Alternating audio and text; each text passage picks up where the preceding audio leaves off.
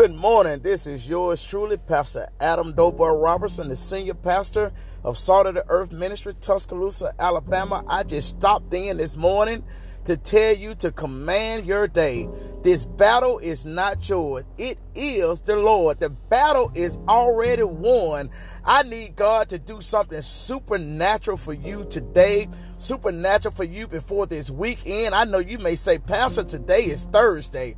I don't care what the day is. It don't take God but 1 second to do what it'll take us to do a lifetime. I'm commanding something supernatural to happen to you today, before this week out, before this month out.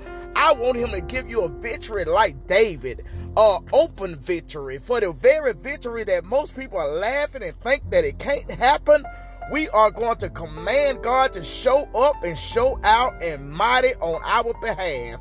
I want you to begin to know that this battle is not yours. This battle is the Lord. And guess what? It's already won. All you got to do is just begin to believe it, receive it, walk in it, and claim it, because it is so. I love you. Be blessed. Hold your head up. Shout like it's already done, because it is so.